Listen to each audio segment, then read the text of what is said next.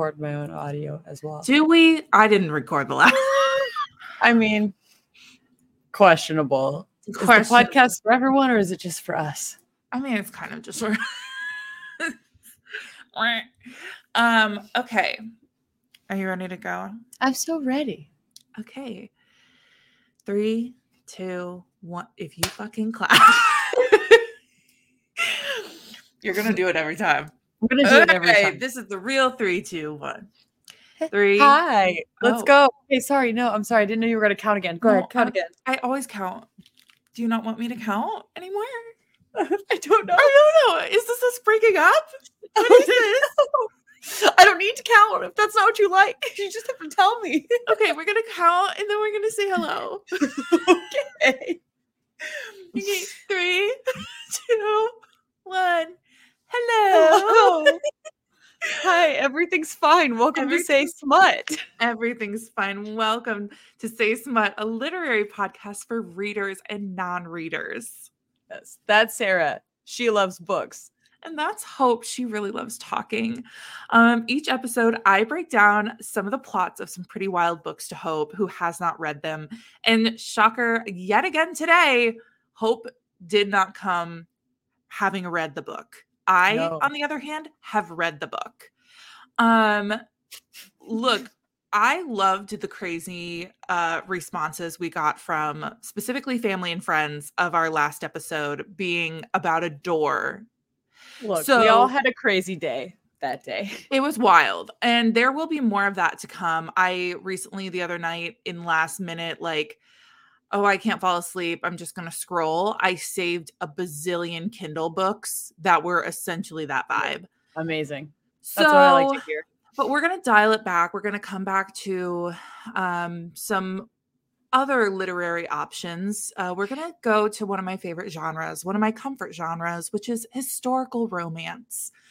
So if I find my place in our notes, I will also tell you what the content warnings are, which there are really no content warnings. There is kidnapping technically, but it is like the most comedic, funny kidnapping there is. So it's not like being held at knife point or anything like that, anything crazy. It's like these people kidnap and they just roll up and roll out. It's a joke the entire time. And then there's also some groping, but it is pretty comedic groping. I don't know how to say it.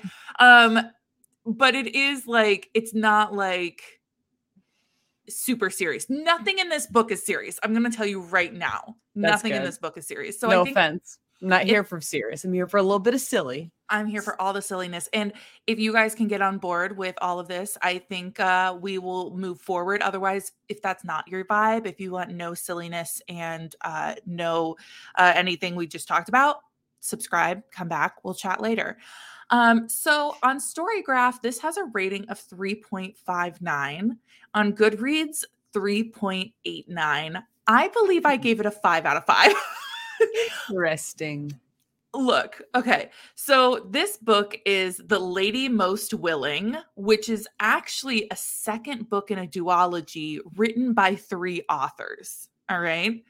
Do the math. Confusing. I see you doing that little math meme of the woman looking into the equations distance. Just floated in front of and behind my head as I thought really hard about 2 books written by 3 authors. Yes.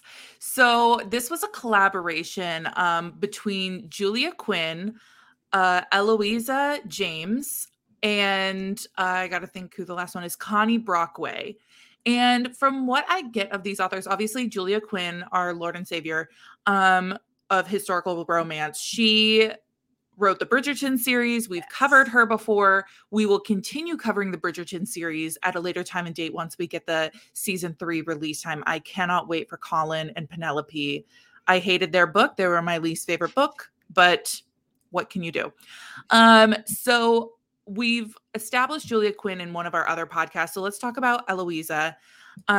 She actually has a PhD from Yale, which if you remember, Julia Quinn is also mega smart and chose to write historical romance Like they're sophisticated novels. Something's in the water with historical romance and just super duper smart women.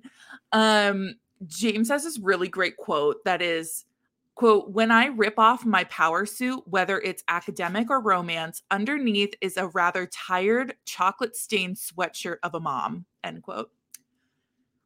And how? Look, I'm not a mom. I'm a mom to a cat, but I think every woman in the world can relate. I'm chocolate stained either way. I'm chocolate stained all the time. By the way, one time I sat in chocolate before I went to school on accident. No. There was like a stain of chocolate and I sat in it. And then I got to like second period and I gave a presentation. I went to sit down and a girl told me I got my period. It was like a whole thing. And I did not get my period. So anybody who went to my high school, freshman year, I did not get my period. I still stand by that. About 10 years later, over 10 years later, I did not get my period that day. Setting the record straight. Thank you for coming to Sarah's TED Talk. Thank you for coming to my confessional. So like Connie Brockway is our neighbor to the north in Minnesota.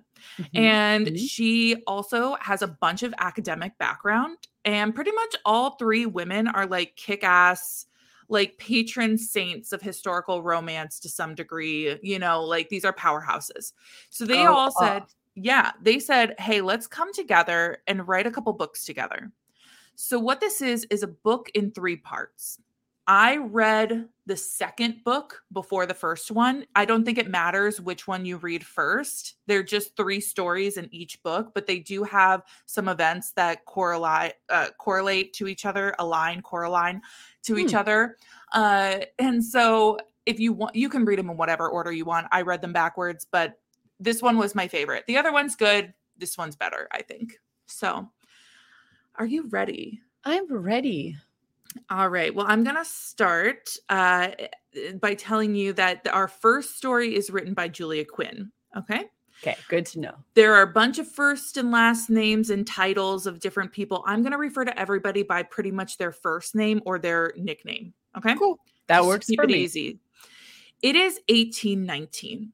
And there is a terrible snowstorm that's about to hit this Scottish region that we are in. Okay. Oh, no. We are in a castle that I cannot name and is not real to my understanding because this is a fictional book. But there is a castle and the castle's owner is Taryn Ferguson. He is a Scottish man. He's got his kilt on and he goes to his men. They're drunk and they're loud. And he says, you know what?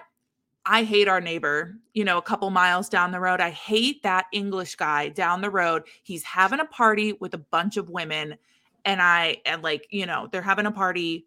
I hate them. But also here's my main gripe with the world. My wife died and we never had children. So I have no one to pass our like legacy down to. It's going to go to one of my 2 nephews, one of them in particular. So Taryn's like, the first nephew, his name is Robin. He's going to be the primary person who gets all of the goodies when Taryn dies. Okay. Firstborn nephew. Yes. The firstborn nephew. So Robin is half French, which if the Scottish and English can agree on anything, it's that they hate French people, I guess. That's what I took away from this. Oh, okay. He will be the one that inherits the castle.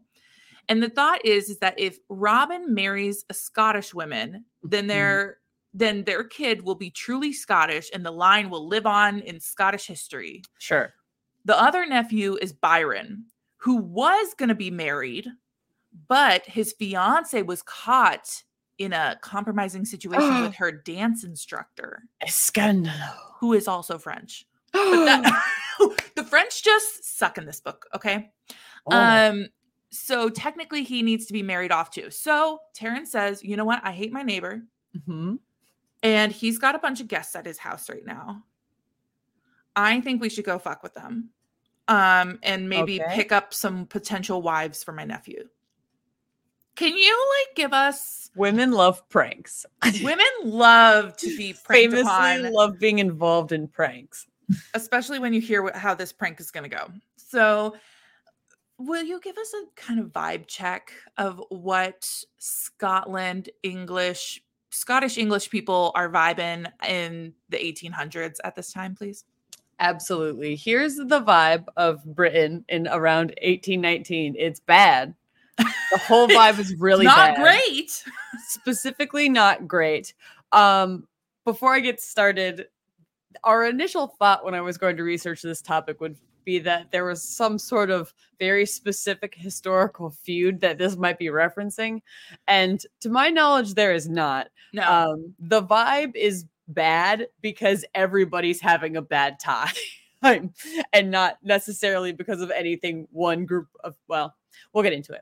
Anyway, so I'm about to dump on you a lot of precursors to this time that sort of resulted in the time being shitty like it is presently, ruining the vibes. And a big thank you to the nationalarchives.gov.uk because pretty much all of my research came from them.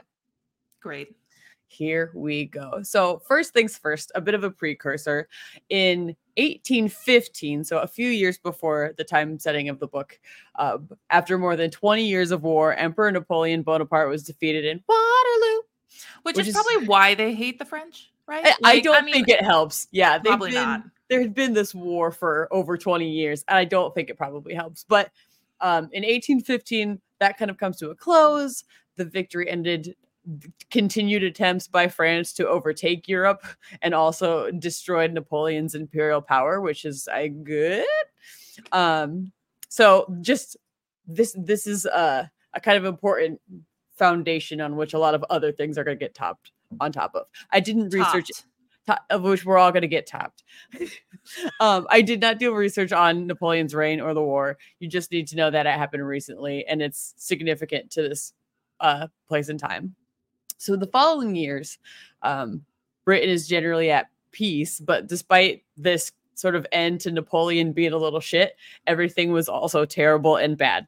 A few things happening at once. First, after the war, around 500,000 soldiers and sailors were demobilized.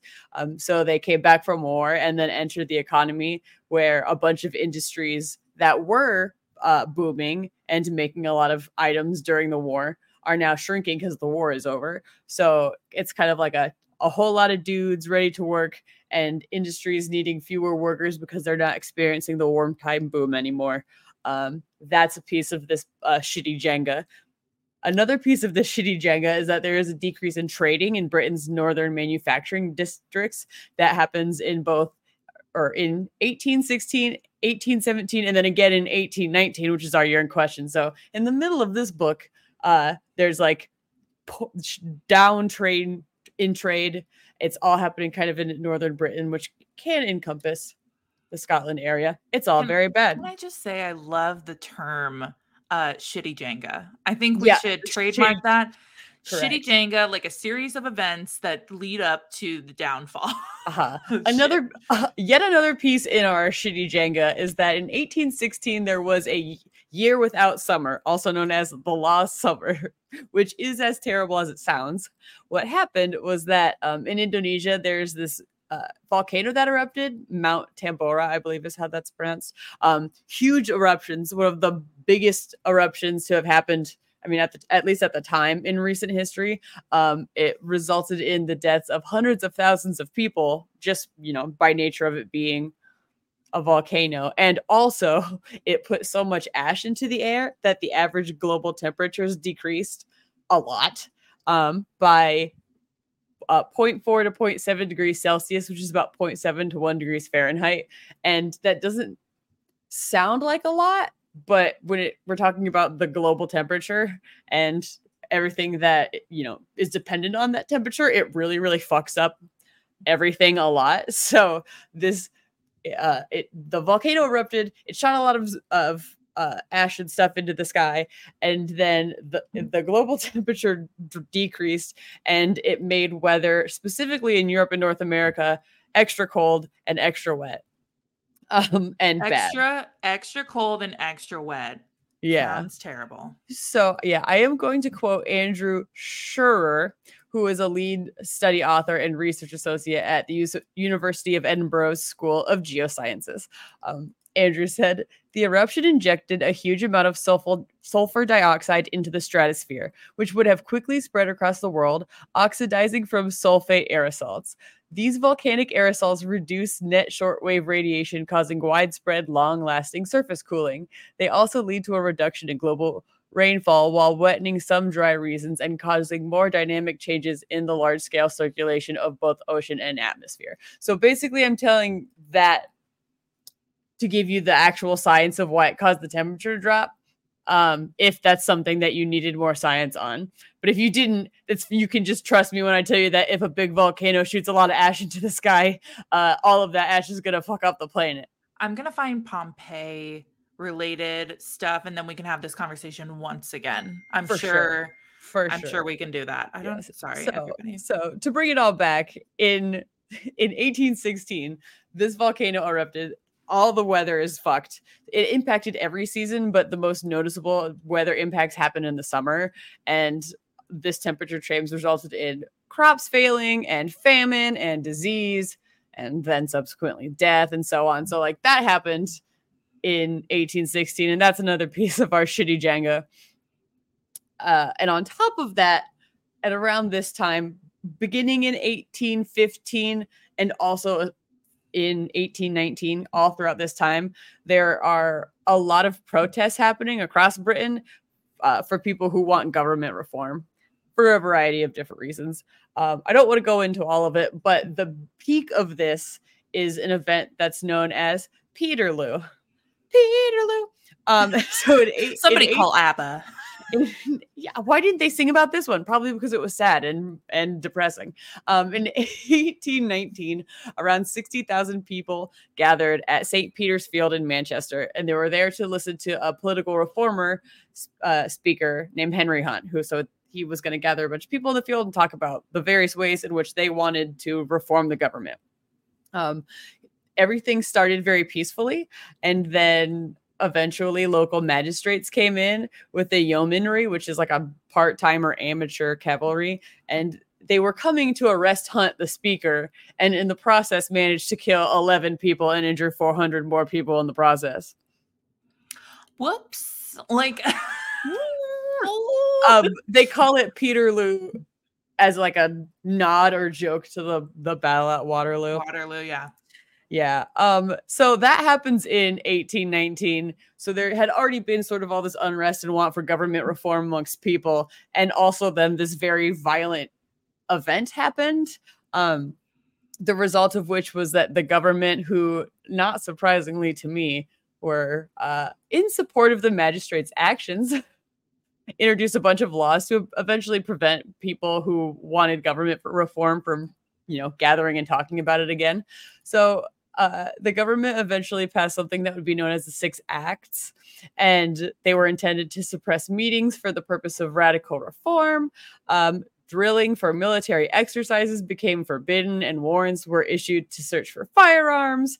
There is an extended stamp duty on radical newspapers, which is basically just like they taxed newspapers who were reporting on this want for government reform and reporting on what happened at Peterloo and stuff. There were increases in magistrate powers, so they were then allowed to seize what they considered to be seditious literature, and then the magistrate was also given powers to prevent meetings designed to present petitions. So it was basically like, hey, we don't want to change.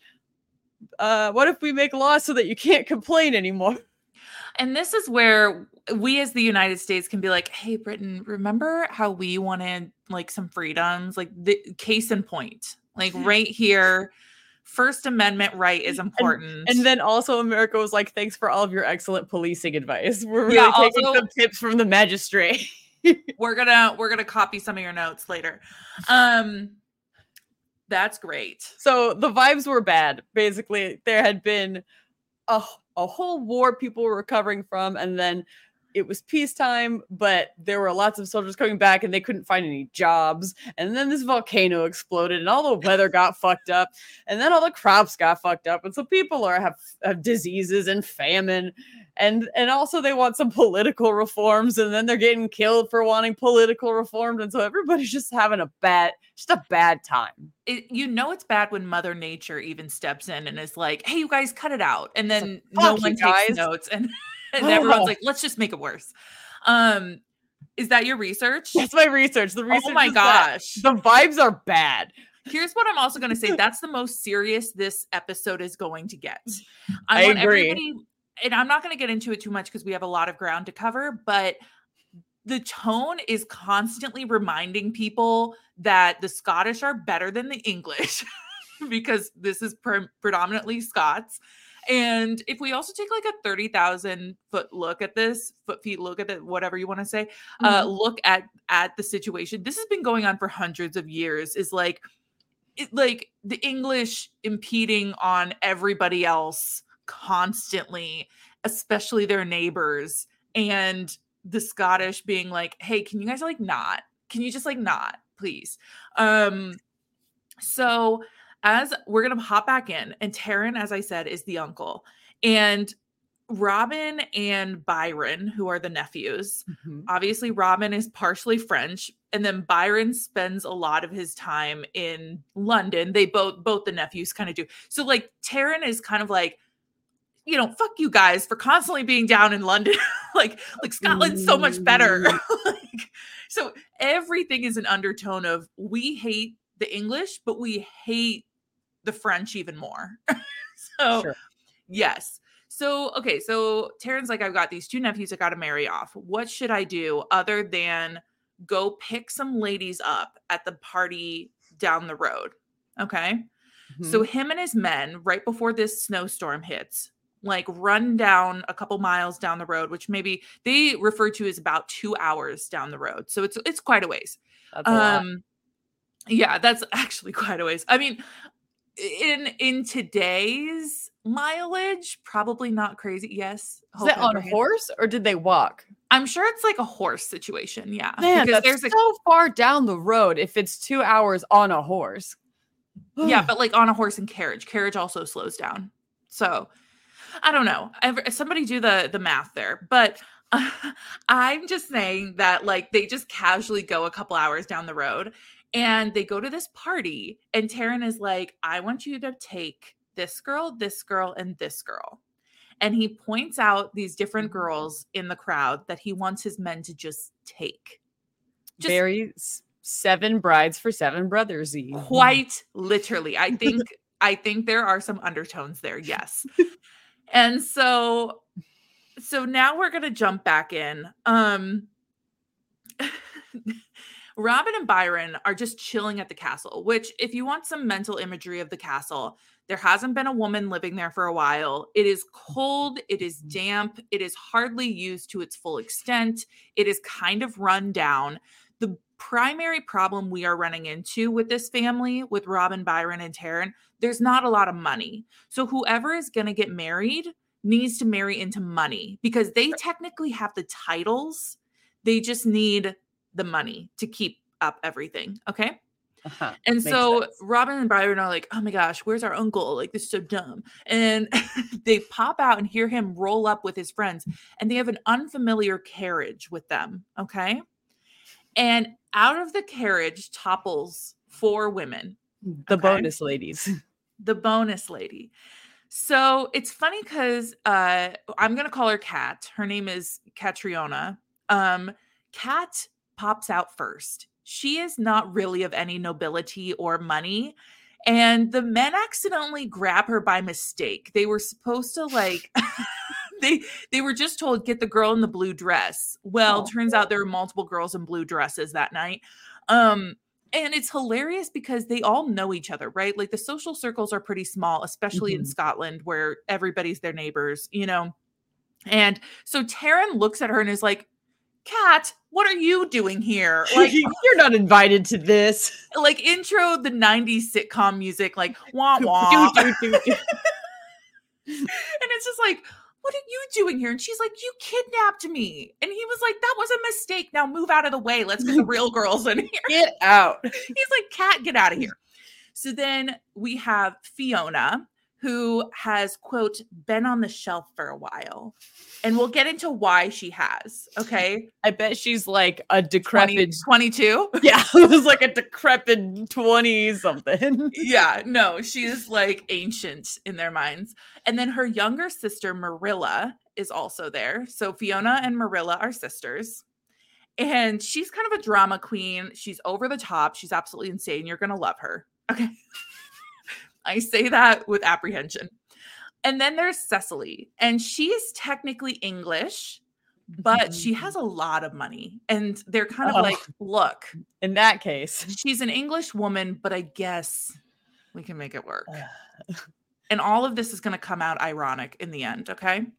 Mm-hmm. But they're also like, she has been like, there's some undertone of like, at this point, you know, something's going on with her because she's kind of like highly sought after, but hasn't been picked yet. So you're not sure why. Okay. So those are our 4 ladies, but then they're like, hold on, there's one more in the carriage.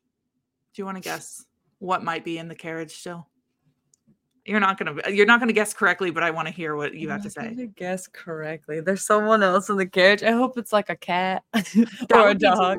They're just like, we also accidentally kidnapped this really cute animal to be along for the ride. I wish it were, but it is the Duke of Breton, who was sleeping in his carriage when this whole thing went down, and then they just used his carriage as the getaway car. So now they just have Brett here too. I'm calling him I'll go hang out with Kat, the other unwanted. By the way, in the carriage, like Marilla was kind of groping him, which not cool. But like she's kind of like, oh, I'm so scared. Like, oh my gosh. And then, and but also he's like the richest person in this situation, which the uncle's sitting there like, shit. Like, this guy has the highest title out of all these men. We should have taken the nicest of the carriages just sitting here. We should have gone for a shoddier carriage. And this is going to come up later. But Kat was the first person to get pushed into the carriage. And Brett was like really deep into a drunk sleep when he was like in there. And so he thought that he starts like kind of like nuzzling her neck and is like, oh, Delilah. Oh, no. Like, she's like, who the frick is Delilah? That's not my name. Hey there, Delilah. Nope. That's not my name. That's not my name. And so now the storm is rolling in. So they're sitting here like, well, we're stuck in this castle. What are we going to do? Well, Taryn is like, well, go to your rooms. And they're like, you don't have enough rooms for all of us because we have 2 bonus people. So they stick Kat and Brett in a room, in a sitting room. And Taryn's like, just sleep on the little settee or like sleep on the ground. And Kat's like, I'm not sleeping on the freaking ground. I'm not that poor. Literally, Kat is treated so shittily by Taryn the entire time. And every time he like forgets that she's there and is like, what are you doing here? And she's like, your men kidnapped me. What do you mean what am I doing here? She's like the boyfriend in the reboot of Gilmore Girls. Rory's boyfriend. Yeah, like, oh, shoot. I forgot that you're here. So Brett is really taken back by Kat because she's kind of an abrasive woman who doesn't like put up with all the fake bullshit. She's nice and she's polite, but she's like, I don't care that you're a duke. You're so above my status. I'm not going to flaunt after you. You're never going to like pay attention to me. So there's no even point in me trying. Right. And quite frankly, I don't appreciate being kidnapped. Don't kidnap me. Well, Brett he wasn't a part of the kidnapping. Oh, right. Right. So she's like telling him this funny story about Taryn and is like, oh my gosh, like, could you imagine this guy like ran down to the village butt naked? Like, it was so funny. Like, she gives no care in the world that he is a man of like prestige and precedence. And like, this is a man who's also been a duke since he was like a year old, pretty much, or like a couple weeks old. And so he's been a duke for most of his life. He is like, I don't really want to get married because everybody keeps throwing their daughters at me. Right. It's that situation. Yeah. So she tells him this funny story and Brett is so captivated by like her eyes and her carefree presence. He just kisses her. Just goes. We are on. Do you want to guess what page it is? How long does it take to kidnap a bunch of people? How many pages does it take to kidnap a group 30? of women? 35. Great guess. 35, and we are already macking. It would have been 30, but we had those bonus people we didn't mean to kidnap. Mm-hmm. And he pulls away and says, I should apologize. And she says, but you won't. And he says, it would be a lie. Like, they're both like, this was hot. You could have at least asked first, I prefer consent. Yeah, but I mean, it's hot. They're both into each other. And they both kind of chalk it up to the circumstances, right? They're like, sexy. It's been a crazy night. Things are so out of whack. There's no chaperones here or anybody who's going to tell anybody, you know? So he's like teasing her. Like, the banter is so good. That's something I love about Julia Quinn. She does banter very, very well. He's teasing her. She's kind of snapping back at him and being like, ugh, you know, like, how could you do that? Sure. And then she again recalls that he had called her Delilah. And she's like, let me just file that one away. Okay. So they finally get their rooms. The next morning over the breakfast table, there's this line where Brett, who is English, let's keep in mind, is saying like how freezing it was all night. That's another thing you keep hearing this entire book. It's so cold in this gosh darn castle. And she's like, that's why the Scots get married young, because they can share a bed and have it be warm. And it was like kind of a scandalous joke for her to make. Got him. And she like tells him about a game called caber toss. I think that's how you say it. And we'll loop back around here in just a second. And he low-key is like, oh, I can do that. I can do, you know, and then he completely is like, she's like, well, how far do you think you could throw it? And he's like, I mean, a couple inches, maybe. just completely forfeits any masculine malehood that he needs to. So what I love about this couple in their story is that it genuinely feels like they become friends. Like, there's great banter. It's funny. Like, they love making fun of each other and themselves. So yeah, Marilla, it's natural. Yes. Marilla comes down and it's all drama and flair. So most of the women have changed into warmer dresses that they've kind of found in the castle.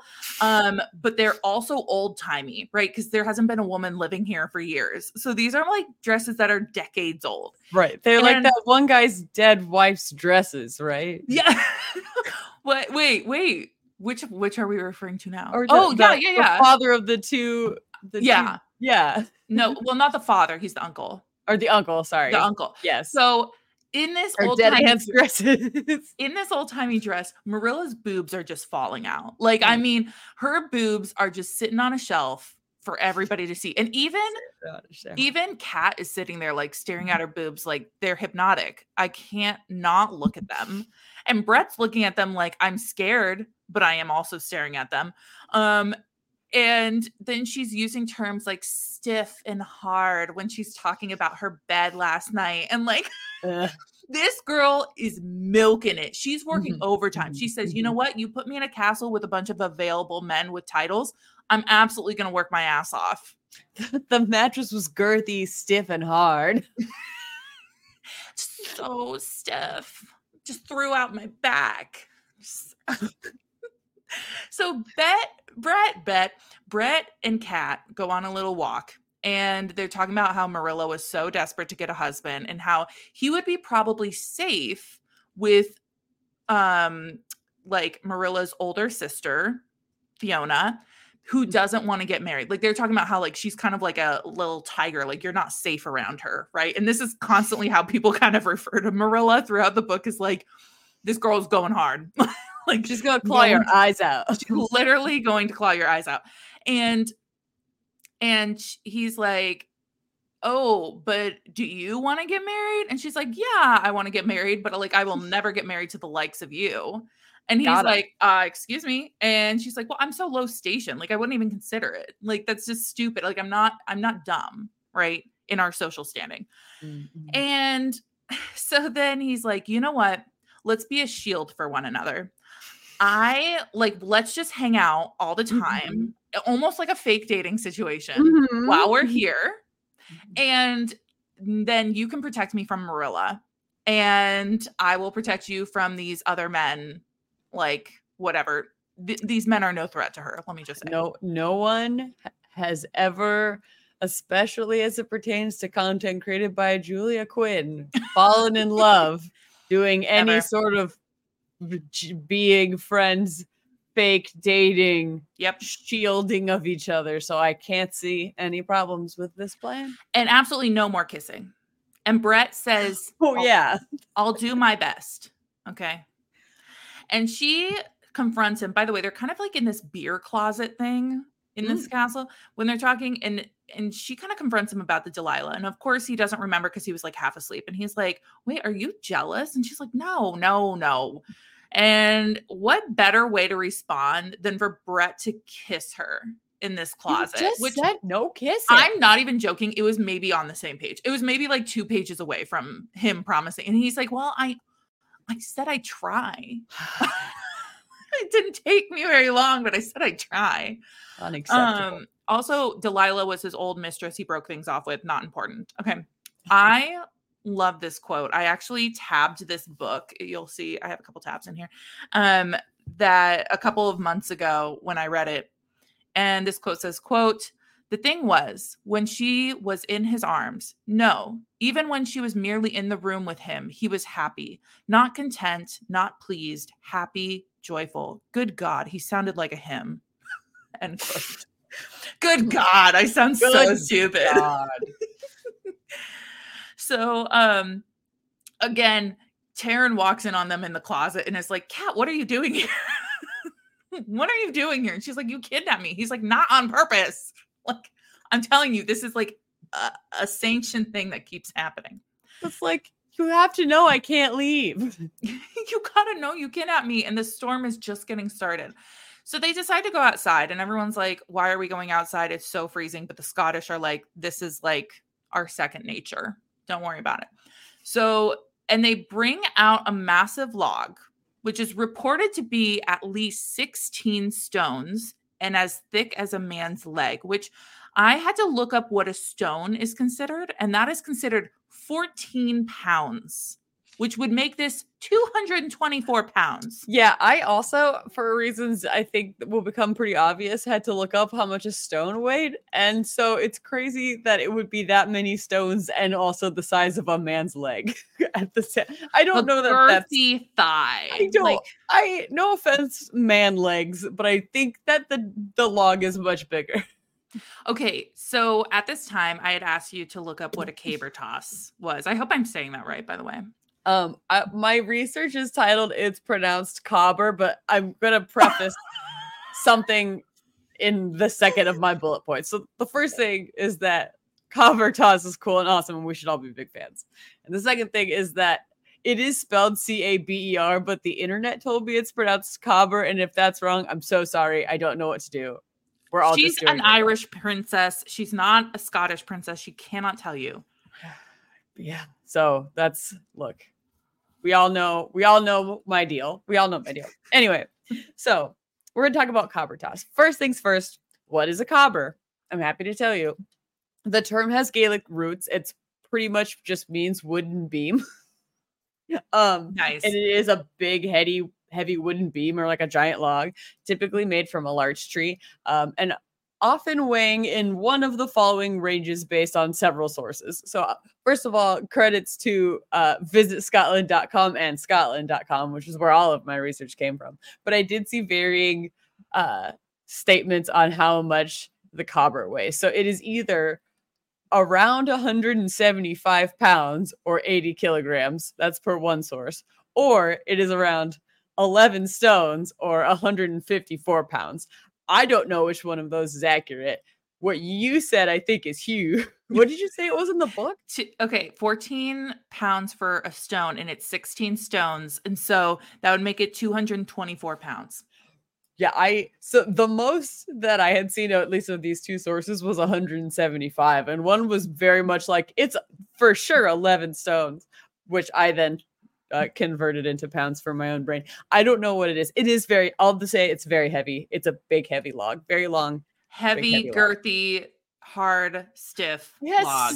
stiff log. And anyway, as for cover toss, you've probably seen this depicted on TV in some way, but it is that it's the sport of taking a big old wood beam, really hoisting that bad boy up, and then you're just kind of giving it just a real good toss.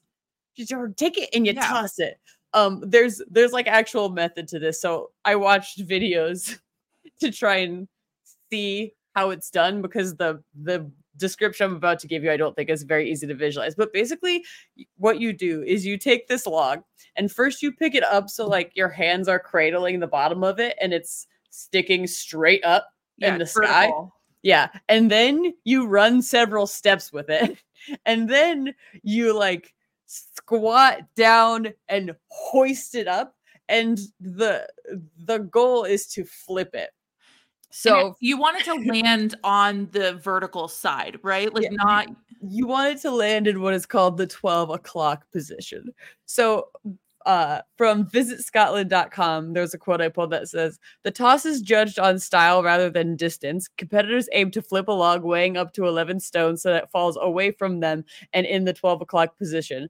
The website also said that the length it travels is unimportant. I don't know if that's true, but it's not so much that you want to throw it super far, but you want to using really good what's the word I'm looking for? Not method, but girth. Like all I basically can think of is the word girth at this point. No, it was not the one I was looking for, but I appreciate your effort. Basically, I want to make sure that you're doing it correctly. Momentum. Like that you have the right grip on it and that you're running with it and then you hoist it. And then most importantly is that it flips and then lands in that 12 o'clock position. There's like a line on the ground that you'll see. And then the goal is to flip it over the line in a way that would look like I recommend watching videos on YouTube. It's very fun.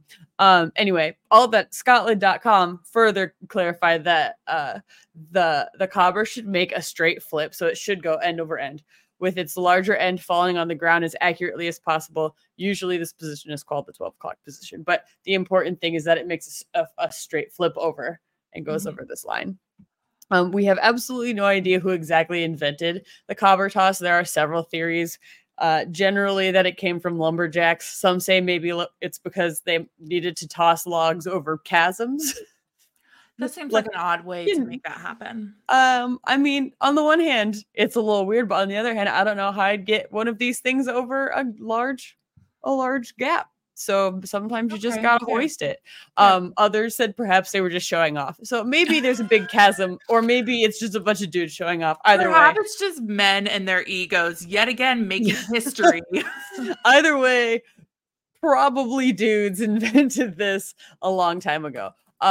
Cobber toss is one of several of what are called heavy events that are played at Highland Games. And so I did a skosh of research on Highland Games, because I think that that's a fun thing, an important thing to also talk about. So Scotland's Highland Games are typically one-day events, and they take place outside all over the country. It's not just something that happens once in one place. There's like a season for it, and it happens all over the place. The games usually feature cobber toss, as we've mentioned, and also other heavy events like a hammer throw and a stone put and a weight throw. They'll do tug of war. There'll be Highland dancing and music. Sometimes there's a livestock event, very like a fair in America, sort of vibes, but also with these really cool traditional games. So the Highland Games have taken place for hundreds of years and are a very cool piece of Scotland's culture. Some say the origins go back as far as the 11th century, but according to the sources I researched, the current iteration of what the Highland Games are have been celebrated since around the 1800s, which is convenient because that's right now. So yeah, we're actually at around the end of the Highland Games right now. So they usually begin in May. With the Go Rock Highland Games, and then the peak of it is in July and August. And then the website I looked listed one that happened as recently as the 9th of September, and that was probably like one of the last ones, at least on the website that I listed. So yeah. You're telling me next year I have time to get ready. You have almost exactly 365 days. I mean, from the unless I last want to, one. yeah, Fewer than that, but you're real close to like a whole year to train. I'm gonna start now. Yeah, hoist it. Hoist it. Hoist it. Well, thank you so much for that research. That was excellent. You're welcome. So these guys are pulling out this log, and the Duke is looking at it like, are you shitting me? Like, he's like, I'm not gonna be able to lift that shit at all. And he like gives like Kat, who's on the sidelines with the other ladies, a what the fuck look. Like, are you serious? And he's like, you said it was a log. And she's cackling. I mean, she's just dying. This little English man has no clue what he's getting himself in for. And so Cool. she's like so unladylike. She's snorting. She is like tears running down her face. She's like, it is a log. It is. And then he bursts out laughing. And they're both just like insane laughing at each other. Sometimes, and everybody's, yeah. Go ahead. Sometimes things are so bad, all you can do is laugh. And I've been there. And so the Duke is like, everybody's looking at them as if they're insane. And the Duke says, oh no, she needs to go inside. Let me take her inside, and just scoops her into his arms. And she's still laughing, howling, and like carries her into the house. And they go into a drawing room. And they kind of have this little heart to heart where he's like, I want you to call me by my Christian name, which is a very big deal. He's a Duke, which like, it's always a big deal if somebody of, noble birth wants you to call them by their Christian name, but a very big deal if it's a Duke who's like one step away from like actual royalty. Yeah, it's pretty fancy. Yes. And so then during this, there's this girl time that happens. You kind of see more personality from these women. So Cecily has been like oddly withdrawn this whole time, like avoiding the group as a whole. And then poor Fiona is so much more subtle than her sister and is willing to take a back seat for her sister. And for some reason is kind of like, I'll do whatever I can to get Marilla married off, but I'm not looking for anything. Sure. Okay. Like the second season of Bridgerton. Exactly.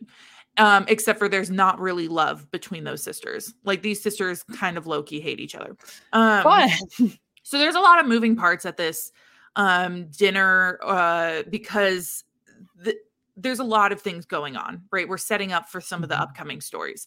So at the dinner, Marilla is like, gee, did you see all these handsome men, cough, cough, rich, entitled men, today with the Kate Cobber, it's so clear, like, that they're just wonderful, beautiful men who are just so strong. And like, everyone's like, shut up, Marilla. Like, being so annoying. Gross. It's also like Robin is known to be he's the one inheriting the castle. He's known to be very charismatic and like suave and like he's a notorious rake, but like he hasn't been himself since the kidnapping happened. And he's like, even though it didn't happen to him. And it sounds so serious. Sorry, that does sound serious. Absolutely 7 Brides for 7 Brothers style book. It's like he just doesn't want to be with the group. He's like, I don't want anything to do with this. This is so stupid. I prefer not to aid and abet kidnapping. Thank you. Yes, clearly. And then Fiona is like asking people if they believe in love at first sight. And then she like kind of says like, well, no, I believe in love at first meaningful conversation. Like, I don't think you can fall in love with somebody's looks, but I think you could fall in love with them after having like a really valuable conversation. Bookmark that in the back of your brain. Okay. Got it. Plus everybody is just attracted by Marilla's boobs. I mean, they're everywhere. They're just like everywhere. Giggling when she's laughing. She makes a slight movement and they're just shifted in front of your eyes, glaring at you, like boob to eye contact. Anyway. So they play a game of blind man's bluff, which I think this is a really European thing. I don't think we do this really here. It's essentially Marco Polo, but then when you grab somebody, you have to identify who they are. Oh. So they play this game and no one really wants to play. And no one wants to be caught because Marilla's the one who's Marco. And she like is running after these rich men. Oh, she coming. She is literally a little predator. And she catches Brett. And then she kind of like, I don't want to say gropes him, but like is like kind of feeling his shoulders and is like feeling his face a little bit. And she was like, well, there's no way to, find out who this is. Like, I just couldn't imagine. And then Kat gets pissed off and is like, unhand my man. Mm-hmm. And everybody just goes quiet. And they are and then she kind of gets embarrassed because she's like, I created a scene. Technically, Marilla wasn't doing anything that wasn't against the game's rules. I look like a stupid idiot right now. And then Brett's like, no, you don't look like a stupid idiot. And then gets down on one knee. And literally, as he's trying to propose to her, Marilla is like, pushes her aside, gets in there. Marilla quote is like, he is not proposing to her. Like, scratch that off the list. Shove her out of the way, stand in her place. Yeah. Snatch that ring. He proposes and he gives her his family ring and says, I want you to keep it safe for our son someday. Very cute. So are we on page like 45 now? Or each story is about 100 pages, a little over. Okay. So, all right. So the next part is written by Eloisa James. We are picking up on Byron, who is the other unengaged nephew, in the same moment, watching this old friend. By the way, the guys know each other because they all kind of ran in the same social circles and they all went to kind of school together. So he's like, this is my old friend getting engaged to a woman he met 24 hours ago. I was about to ask if they had specified how much time had passed actually. It's been a whole day. It's been essentially, by this whole book is maybe 3, possibly 4 days. Plus, to be fair, everybody's lived a lifetime of hell on the shittiest Jenga tower. You know what? You don't know when the next volcano is going to blow. The world is on fire. Yeah. Kidnap people and get married to them immediately. You gotta. After. You gotta. Don't do that, though. That's crime. Don't do crime. He's also like disturbed by everything his uncle did. He's like, this has been a wacko 24 hours. And Taryn comes up and starts talking crudely to Byron, being like, you need to get a girl, snatch one of them up. And Fiona, who's that older sister, overhears this and she's kind of like, ew. Yeah, it's gross. Ew, that's gross. And Byron's like, you know what? I don't care what she thinks anyway. And so let's go into Fiona's mind for a second. Fiona, it is implied that Fiona has a very bad reputation, that she has had something happen. Would you like to guess what has happened that she has a bad reputation in 1819? Yeah, I'm gonna guess it's something like she, I don't know, wore pants or read too many books or like was smart, or maybe a guy tried to propose to her and she said no, and that was really offensive. Something stupid like that. Well, it is stupid, but it's also absolutely ridiculous. So she was engaged to a guy, and I'll tell you the series of events. Essentially, they went to a ball and he got way too drunk and like made a couple of physical passes at her. And she was like, no, you're drunk. Get away from me, you grosso. Then goes home that night. And then he comes to her window and tries to climb up her window to like get into her bedroom and talk to her, like trying to pull a little Romeo and Juliet moment. He falls from her window and dies. But everybody in town interprets this as she had her fiance and lover in her bedroom and he fell from her window. Therefore, she had sex. She's a ruined woman. It's the only reasonable. I mean, honestly, I don't know what conclusion I would have come to, but yeah. So now she's like, you know what? I'm never going to get married. Also, my mama's rich and she's giving me her money, and my daddy's rich and he's giving his money to Marilla. I have my own fortune. I don't. Really I'll be a spinster. Yeah, I'll be a freaking spinster. I don't need this stuff. Fine. So she's like, I'll lock it down for my sister, though. You know, even though my sister's an absolute biatch, I will lock it down for her. Meanwhile, Byron is like resonating with this idea of marriage because he has always seen it as a duty of respect, right? You want to find somebody you mutually respect that you want to have a partnership with. He's never considered love or anything, but he has like this deep-seated trauma about walking in on his fiance with this dance instructor. Sure. And like to a degree, he thinks she did it on purpose so that she could get out of the engagement. Oh. So he has like a lot of like self-image and like issues, like self-consciousness, because he thinks everybody kind of acts like he's a very stuffy guy. Like he's kind of like, he's handsome and he's got a title-ish, but he's very like button up, straight lace, you know. Okay. So he's like, you know what? I can make a woman fall in love with me. No problem. I can be suave. I can be a little bit of a rake. I can do this. I'm going to make Marilla fall in love with me. Boy, that will not be too hard. First of all, you don't even have, I think if you just stand there, you're good, actually. Yeah. So Fiona hides herself away in a library drawing room to do some reading and have some tea away from everybody. Relatable Byron, post. Yeah, me too, girl. Byron happens upon her, and this woman like could not be more unbothered by his presence. Like, this book is a bunch of egotistical men who have a little bit of self-confidence issues set straight by a woman who doesn't give a fuck. Hey. And I love it. And honestly, I love it. I'm going to tell you right now, Fiona's our queen. Fiona is everything we want to be and more. He is like kind of trying to woo her and like try his little suaviness on her. And she's like, I think you're in the wrong room. Do you want to leave? Like, she's being nice about it, but she's like low-key telling him to go. Like, you don't want to knock up, you don't want to bark up this tree. Don't knock on this door. And so she's like, I have no interest in marrying. I'm a ruined woman. Like, you have no reason to be here. Just letting this guy down in every single direction. And he kind of like starts low-key being like, well, what about your sister? Like, let's talk about your sister, Don't want that. And then he says something along the lines of like, would you say that your sister is adored? Like, do you think she's like too adored by others? And he's like, I think he has like this trauma that he doesn't want them to be tempted to cheat on him. And so he doesn't want them to be too adored, which is a little messed up.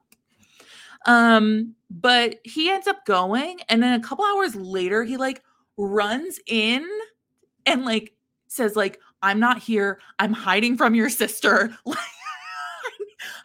I need you to act like I'm not here. Okay. Could have warned you. He hides, and then Marilla comes in and she's like, oh, it's you, like, to her sister. And she's like, she like essentially calls her sister fat. And then like insults her 5 different ways and then skips off to go find Byron. Okay. Amazing. So Byron comes out of hiding and says, quote, your sister is a threat to every unmarried man in Great Britain. Well, maybe. Well, he reveals that essentially Marilla dropped the top of her dress down on accident and flashed him. On accident.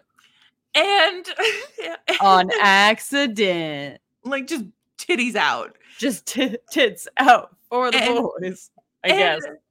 All Fiona has to say is like, well, you can't blame us for our ill-fitting dresses under these conditions. I can't help that your aunt didn't have taste or fear of too much cleavage in her life. You know what? And honestly, Fiona's a girl's girl. Your sister just flashed a guy in the most improper way ever, like with no buildup. And you're just like, you know what? You can't blame her. She's just a little baby. She's just a little baby. What can you do? So I'm just doing a lot of shrugging for the audience. Here's what I'm going to say. The majority of their interaction, of their story, Byron and Fiona's, happens in this library, and it's a conversation. So if you remember back, she had said, I think you could fall in love with somebody in one meaningful conversation. Yes, I do remember that core memory in my brain. Yes. So they kind of go all these ups and downs, and at one point he's talking about his fiance, because this is known. Like, everybody knows that his fiance cheated on him and stuff. And he's kind of like dumping his heart out to her, and her internal dialogue says, quote, the stuffy Earl was obviously having some sort of stuffy person's crisis, and she was thoroughly enjoying watching it. End quote.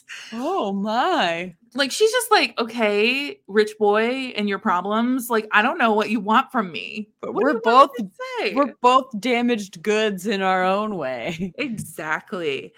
And they keep kind of talking hypotheticals about the prospects of him marrying her sister, but you can tell that they're baiting each other and like finding reasons to talk. He's not actually interested in her sister. No. He's just trying to get to know more about her, really. And so I would like to read this passage to you because they're talking about the boob flashing incident. Okay.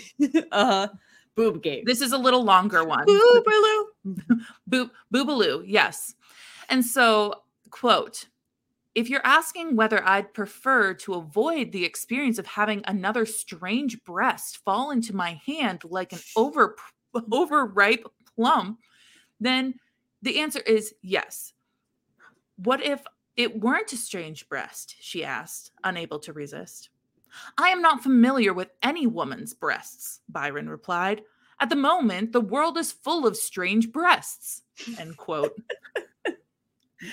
Look, the world is full of strange breasts. Breasts in this shitty Jenga time. In these unprecedented, unfamiliar boob times, it's a strange world out there. Strange boobs here, there, around the square.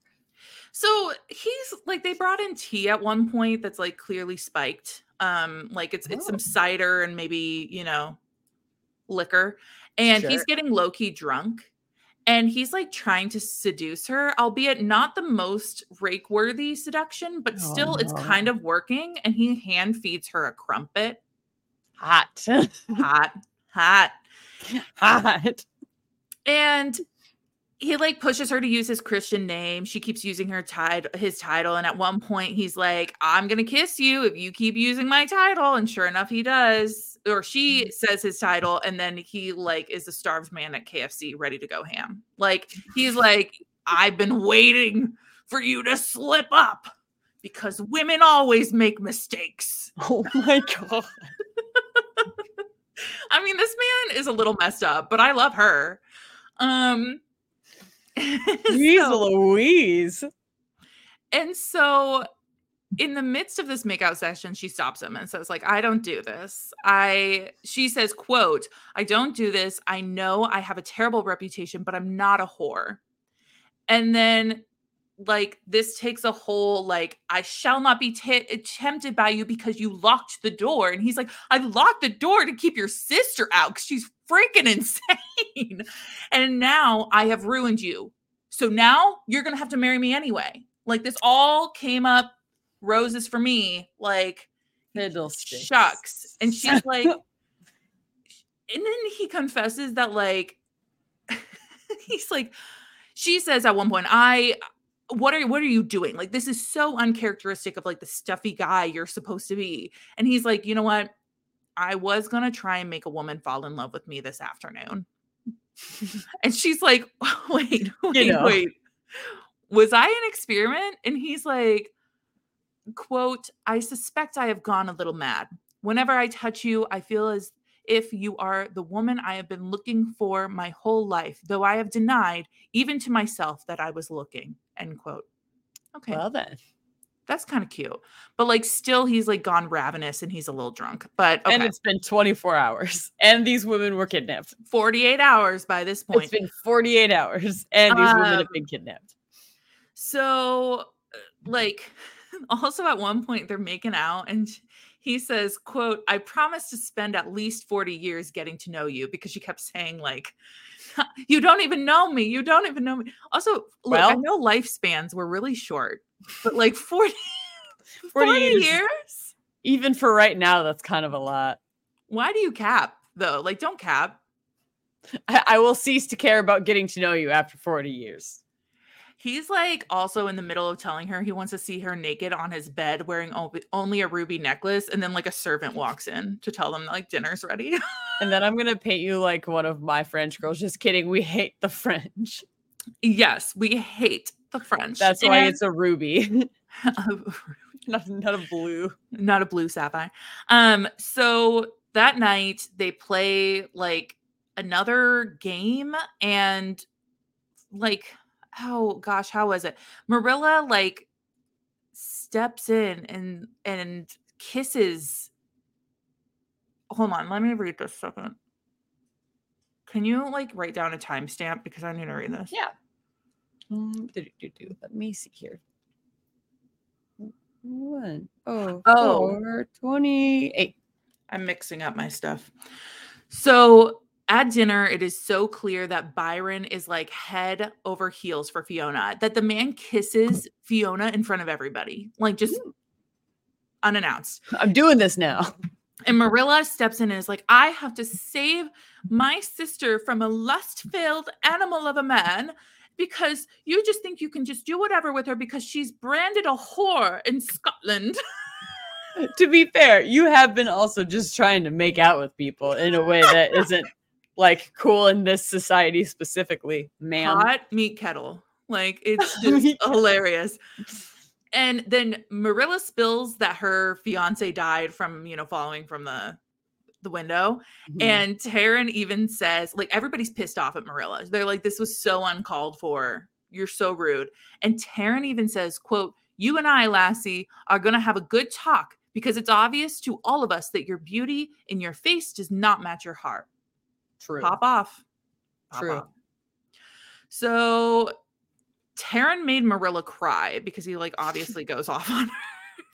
Well, and Marilla goes and apologizes to Fiona. And Fiona's like, you know what? It's fine. I'm going to go. Like, I think I lost something in the carriage. I'm going to go see if I can find it. And my dignity and sense of self. My pride is just at the bottom of the carriage. And there's a rope that goes from the main house to the carriage house because the snow is so thick. I mean, the storm's raging. Oh. And so she like claws her way out there and she's got a bunch of wine and she just lays down in the hay and she just starts getting drunk. I mean, this girl goes after him. And she's like, you know what? I don't want to see this man get married. I don't want to go have another season down in London and watch him flirt and dance with all these girls. You know what? I have enough money. I'm going to go to the continent. I'm going to get myself a lover. I'm going to travel with them. She's like daydreaming. It sounds better, honestly. Honestly, go. Leave this man right now. What would stop you from this good life you could have? Our man Byron comes out because he's worried about her in the storm. He like realizes she went out there, doesn't want her out in the storm. And this man is now like trying to profess his feelings to her while she's drunk, half asleep in a pile of hay. And she even says, quote, would you mind not crouching over me like some sort of demented house cat grown large? Yeah, would you mind? This woman is everything. I'm always saying that. Everybody is a demented house cat grown large. And then she like unknowingly convinces him that she has an Italian lover because she's babbling drunkenly, right? Oh no. And like she kind of sobers up. They're having a conversation. It gets more serious. And he's like starting to undress her and she's like, what are you doing? And he's like, she says, why are you doing this? And he says, because I'm marrying you. And she's like, did I miss the part where you asked? Well, did I? Look, it's very consensual at this point. She's sobered up. And the man ends up going down on her in a horse stall, which I'm just proud he went down because sometimes in these historical romances, they don't even acknowledge oral sex. So I'll take it. We'll take it. I'm good with it. Then he like looks that she's laying down on this woolen like blanket. Mm-hmm. And he's like, her back's gonna get rubbed raw on that woolen blanket. Correct. So he puts her on top of him. Oh.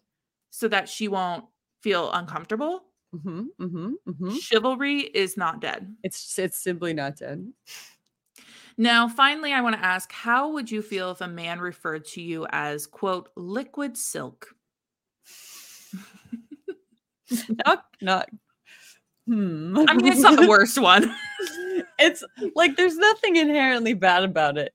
I don't know that if the problem is that my reaction would be what it just was, which is that's so interesting. Thank you. That is interesting. That's what I would say. Yeah, that is interesting. He also throws down, he has, I guess, a fur something or other, like a cape or something. And he throws that down and then like, has sex with her real good, and they decide that they're engaged, and it's so cute and lovely. They would super have to be at this point. Yeah, no, I mean, she's a ruined woman anyway, so that's whatever. True, but so now we're going to go into the last story, which is Connie Brockway's. And I'm going to tell you right now, I'm going to skim over this so fast because there's really not a lot of plot here. Sorry, Connie. Sorry, Connie. I did enjoy your writing. It just was the least interesting because it's love at first sight.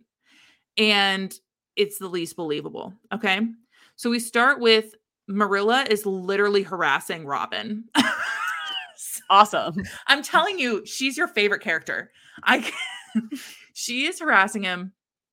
And Robin's known to be a rake, right? And so she's like, okay, everyone else is shackled up. Let's do this. And he's like, I'm not going to put you in a compromising position. And he says, I'm not going to compromise you. And she literally says, why not?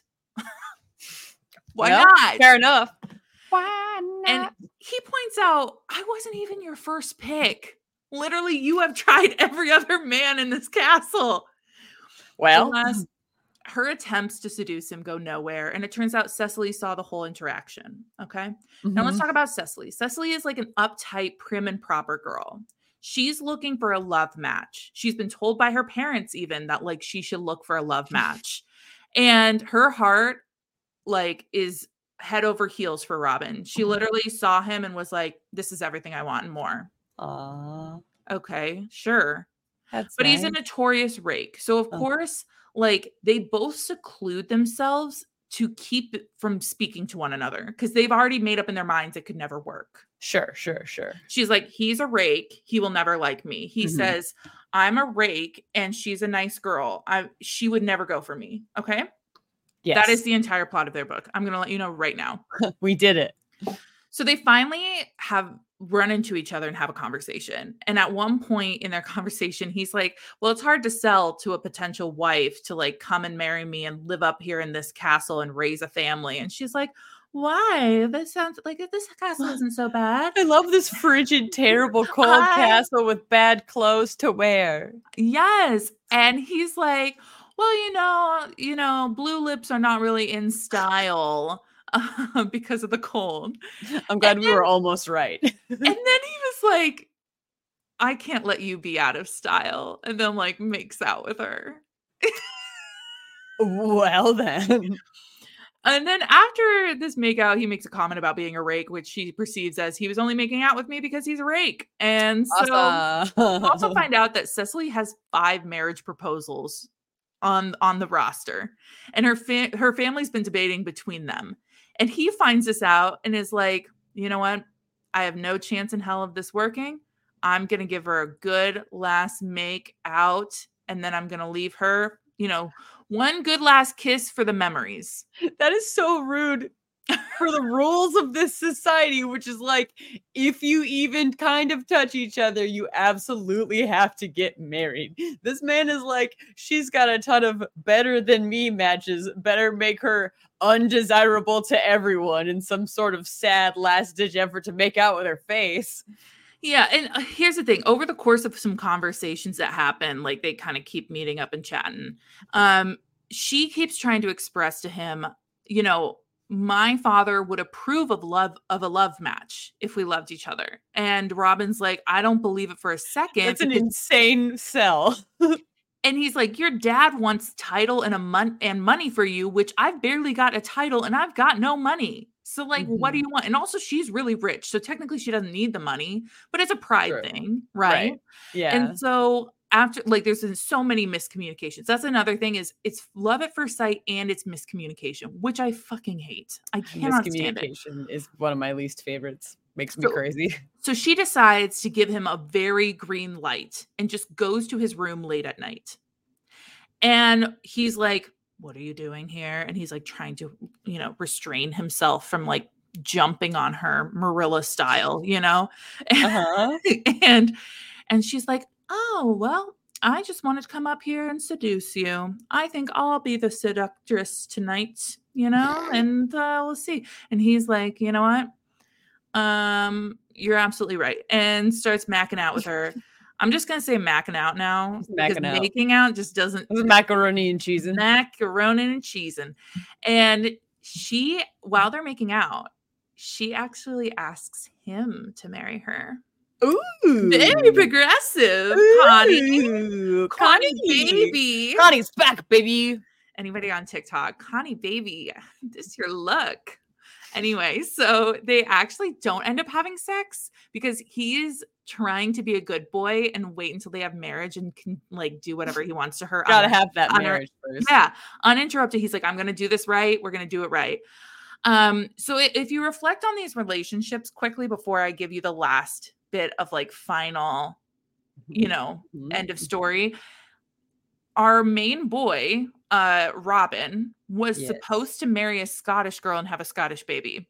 Yeah. He marries the one English girl they brought. True. Fail. Fail. The two spares, the most lowly girl and the most high-ranked guy end up together. Mm-hmm. The two people with damaged pasts end up together. Mm-hmm. So do you know who we have left? Yeah, the annoying one. Yeah, and anybody else? And who's left? The dude who was just in the trunk, or in the no, who's left? The uncle.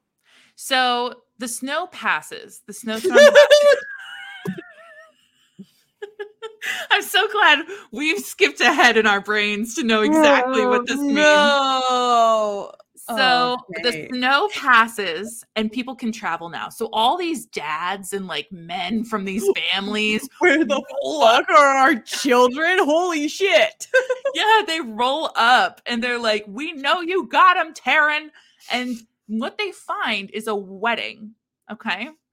And a wedding happening all at once with all of these women and men. And everyone is getting married. 7 brothers. So 4 brides for 4 very damaged men. Because even Taryn and Marilla get married. Because honestly, all Marilla wanted was a castle and a title. And she can get both from this man.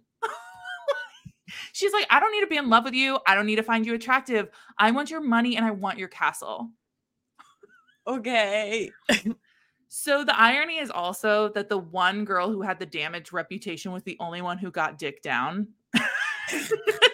I also find that iconic. So that is our story. I just love that there's so many wackiness elements to this. Mm-hmm. Mm-hmm. It is the epitome of historical wacky romance. What are your thoughts? Any final thoughts for us? Well, it is truly in my head for brides for dudes, not necessarily brothers.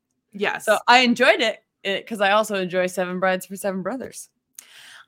So we first have our question of diversity, which I am going to give a 1 because there's really no diversity. I could not distinguish you any diversity. No, I was gonna give it a 0 to 1 rating. It might be on me for assuming everybody is white, but no, I think you're pretty fair. That's pretty fair. I think as a policy should just say that the lowest will go as 1 because 0 would be not applicable like we did last time. Cool. Then yes. Sounds great. Okay, so 1. plot, what are you going to give it? I would give the plot a 3. Okay. I'm giving it a 4. For historical romance, which somebody once said that like a Jane Austen book was essentially everybody going to different houses and having conversation. That is True. Most of historical romances with some like funny, goofy moments in between. So for a historical romance, I think this plot is actually hilarious and really, really fun. So then what are you going to give the smut factor?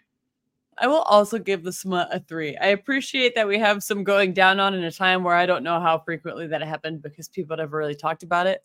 So some light innovation there, but it's not like there was tons and tons of it strewn throughout the book. Yes, I'm actually going to give it a 2. I wish that if we're going to have 3 different stories, only each. One of them, only Come one on. Of them got to have sex and it was good sex, allegedly.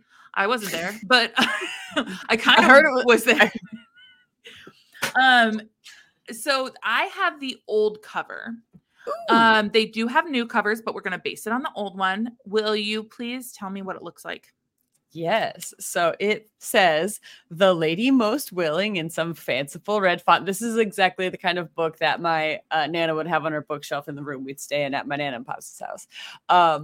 It says it's a USA Today bestseller. It has a list of all of our authors on there. And then there is one woman on the front.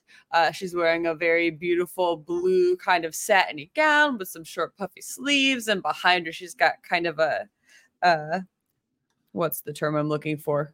The pattern on her cape. Oh gosh, a plaid? Yeah, kind of like a plaid. Like a Scottish, you know what I'm saying? I think there's a more official that's not plaid term for that, but you understand what I mean. Yes, for a visual perspective. She I think has red hair, or is it just brown? Yeah, it's a reddish hair, and I think she's supposed to be Fiona because Fiona was supposed to have red hair, and Fiona was supposed to also have glasses, but I don't know. It could be brown. I don't know. Maybe I'm wrong. Reddish brown hair. Her head's turned way off to the side, so you can't see any discerning facial features, but her hair's up and it looks real nice. Awesome. What are you going to give the cover? I would have liked to have seen more people, but I don't mind the cover because it gives me a little bit of nostalgia. So I'll also give it a 3. Great. I gave it a 2. Honestly, you're right. There's nostalgia there. Mm-hmm. This ends up with me giving 45% and you giving a 50%. This is kind of low for us. This is kind of low for us. But I still had a great time. What is your say smut, what the smut moment? You can't kidnap people. Yeah. Don't kidnap people. No. And then it stormed, and that was pretty bad. So then they were just stuck there. It was a terrible plan. And they all got married in like 48 hours. That's crazy. 72 at least. Oh, sorry. I didn't account for each part of the book being a full 24 hours. Kind of. It's kind of supposed to be like 24 hours. What I'll say is that it's about 24 hours worth of interacting with your partner who you end up marrying almost immediately after. And in that way, they each got like a solid 24. Yes. I appreciate that they each waited a day so that each couple could have their own kind of day of falling in love. And then we're just doing it all on top of each other. Yes. I love this. I think my what the smut moment is obviously like don't kidnap. Like that was ridiculous, but I love how lighthearted they made the whole thing. Like even though they kind of had some serious elements of like kidnapping, they were like, oops, we also kidnapped the Duke. Whoops. And then, Kat, why are you here? Like it was just great. But also I love the moment where this man looked at his woman on a wool blanket and said, that's uncomfortable, so therefore she gets shotgun. Like I can't let her get a rash, and I appreciate that foresight. Yeah, I love that foresight. It's kind. And so yeah, look, there's a lot of really cool elements I think to this where they like the fact that the guy who wasn't supposed to be a rake turned out to be the only one that had sex, and the girl who was allegedly rumored had sex, and then like the guy was supposed to marry a Scottish girl, chooses the only English girl. Like there's all these little elements that I think kind of make it fun. Well, thank you. That was our book. Thanks for coming today, guys. Yeah, and look, if you so choose, follow us on TikTok, Instagram, and Twitter at Say Smut Podcast. Additionally, we'd love to hear your book recommendations. I'm taking so many recommendations at this time. I have a lot of friends sending me options to go with. And you can send those via email to saysmutpodcast@gmail.com. Also, we'd love a rating or review. We want your honest rating or review. But I mean, if you're going to be like super mean, like unnecessarily mean, I will not accept it because Hope's heart can't take it. So I simply won't read it. Not that your feelings aren't valid. It's just that they will hurt mine too much to read. Yeah. Well, look, that's why I'm the moderator. So that's why she's the moderator. Yeah. Look, bundle up, get yourself a Scotsman, and cozy up this cuffing season. And we'll see you next time. Bye-bye. Bye-bye.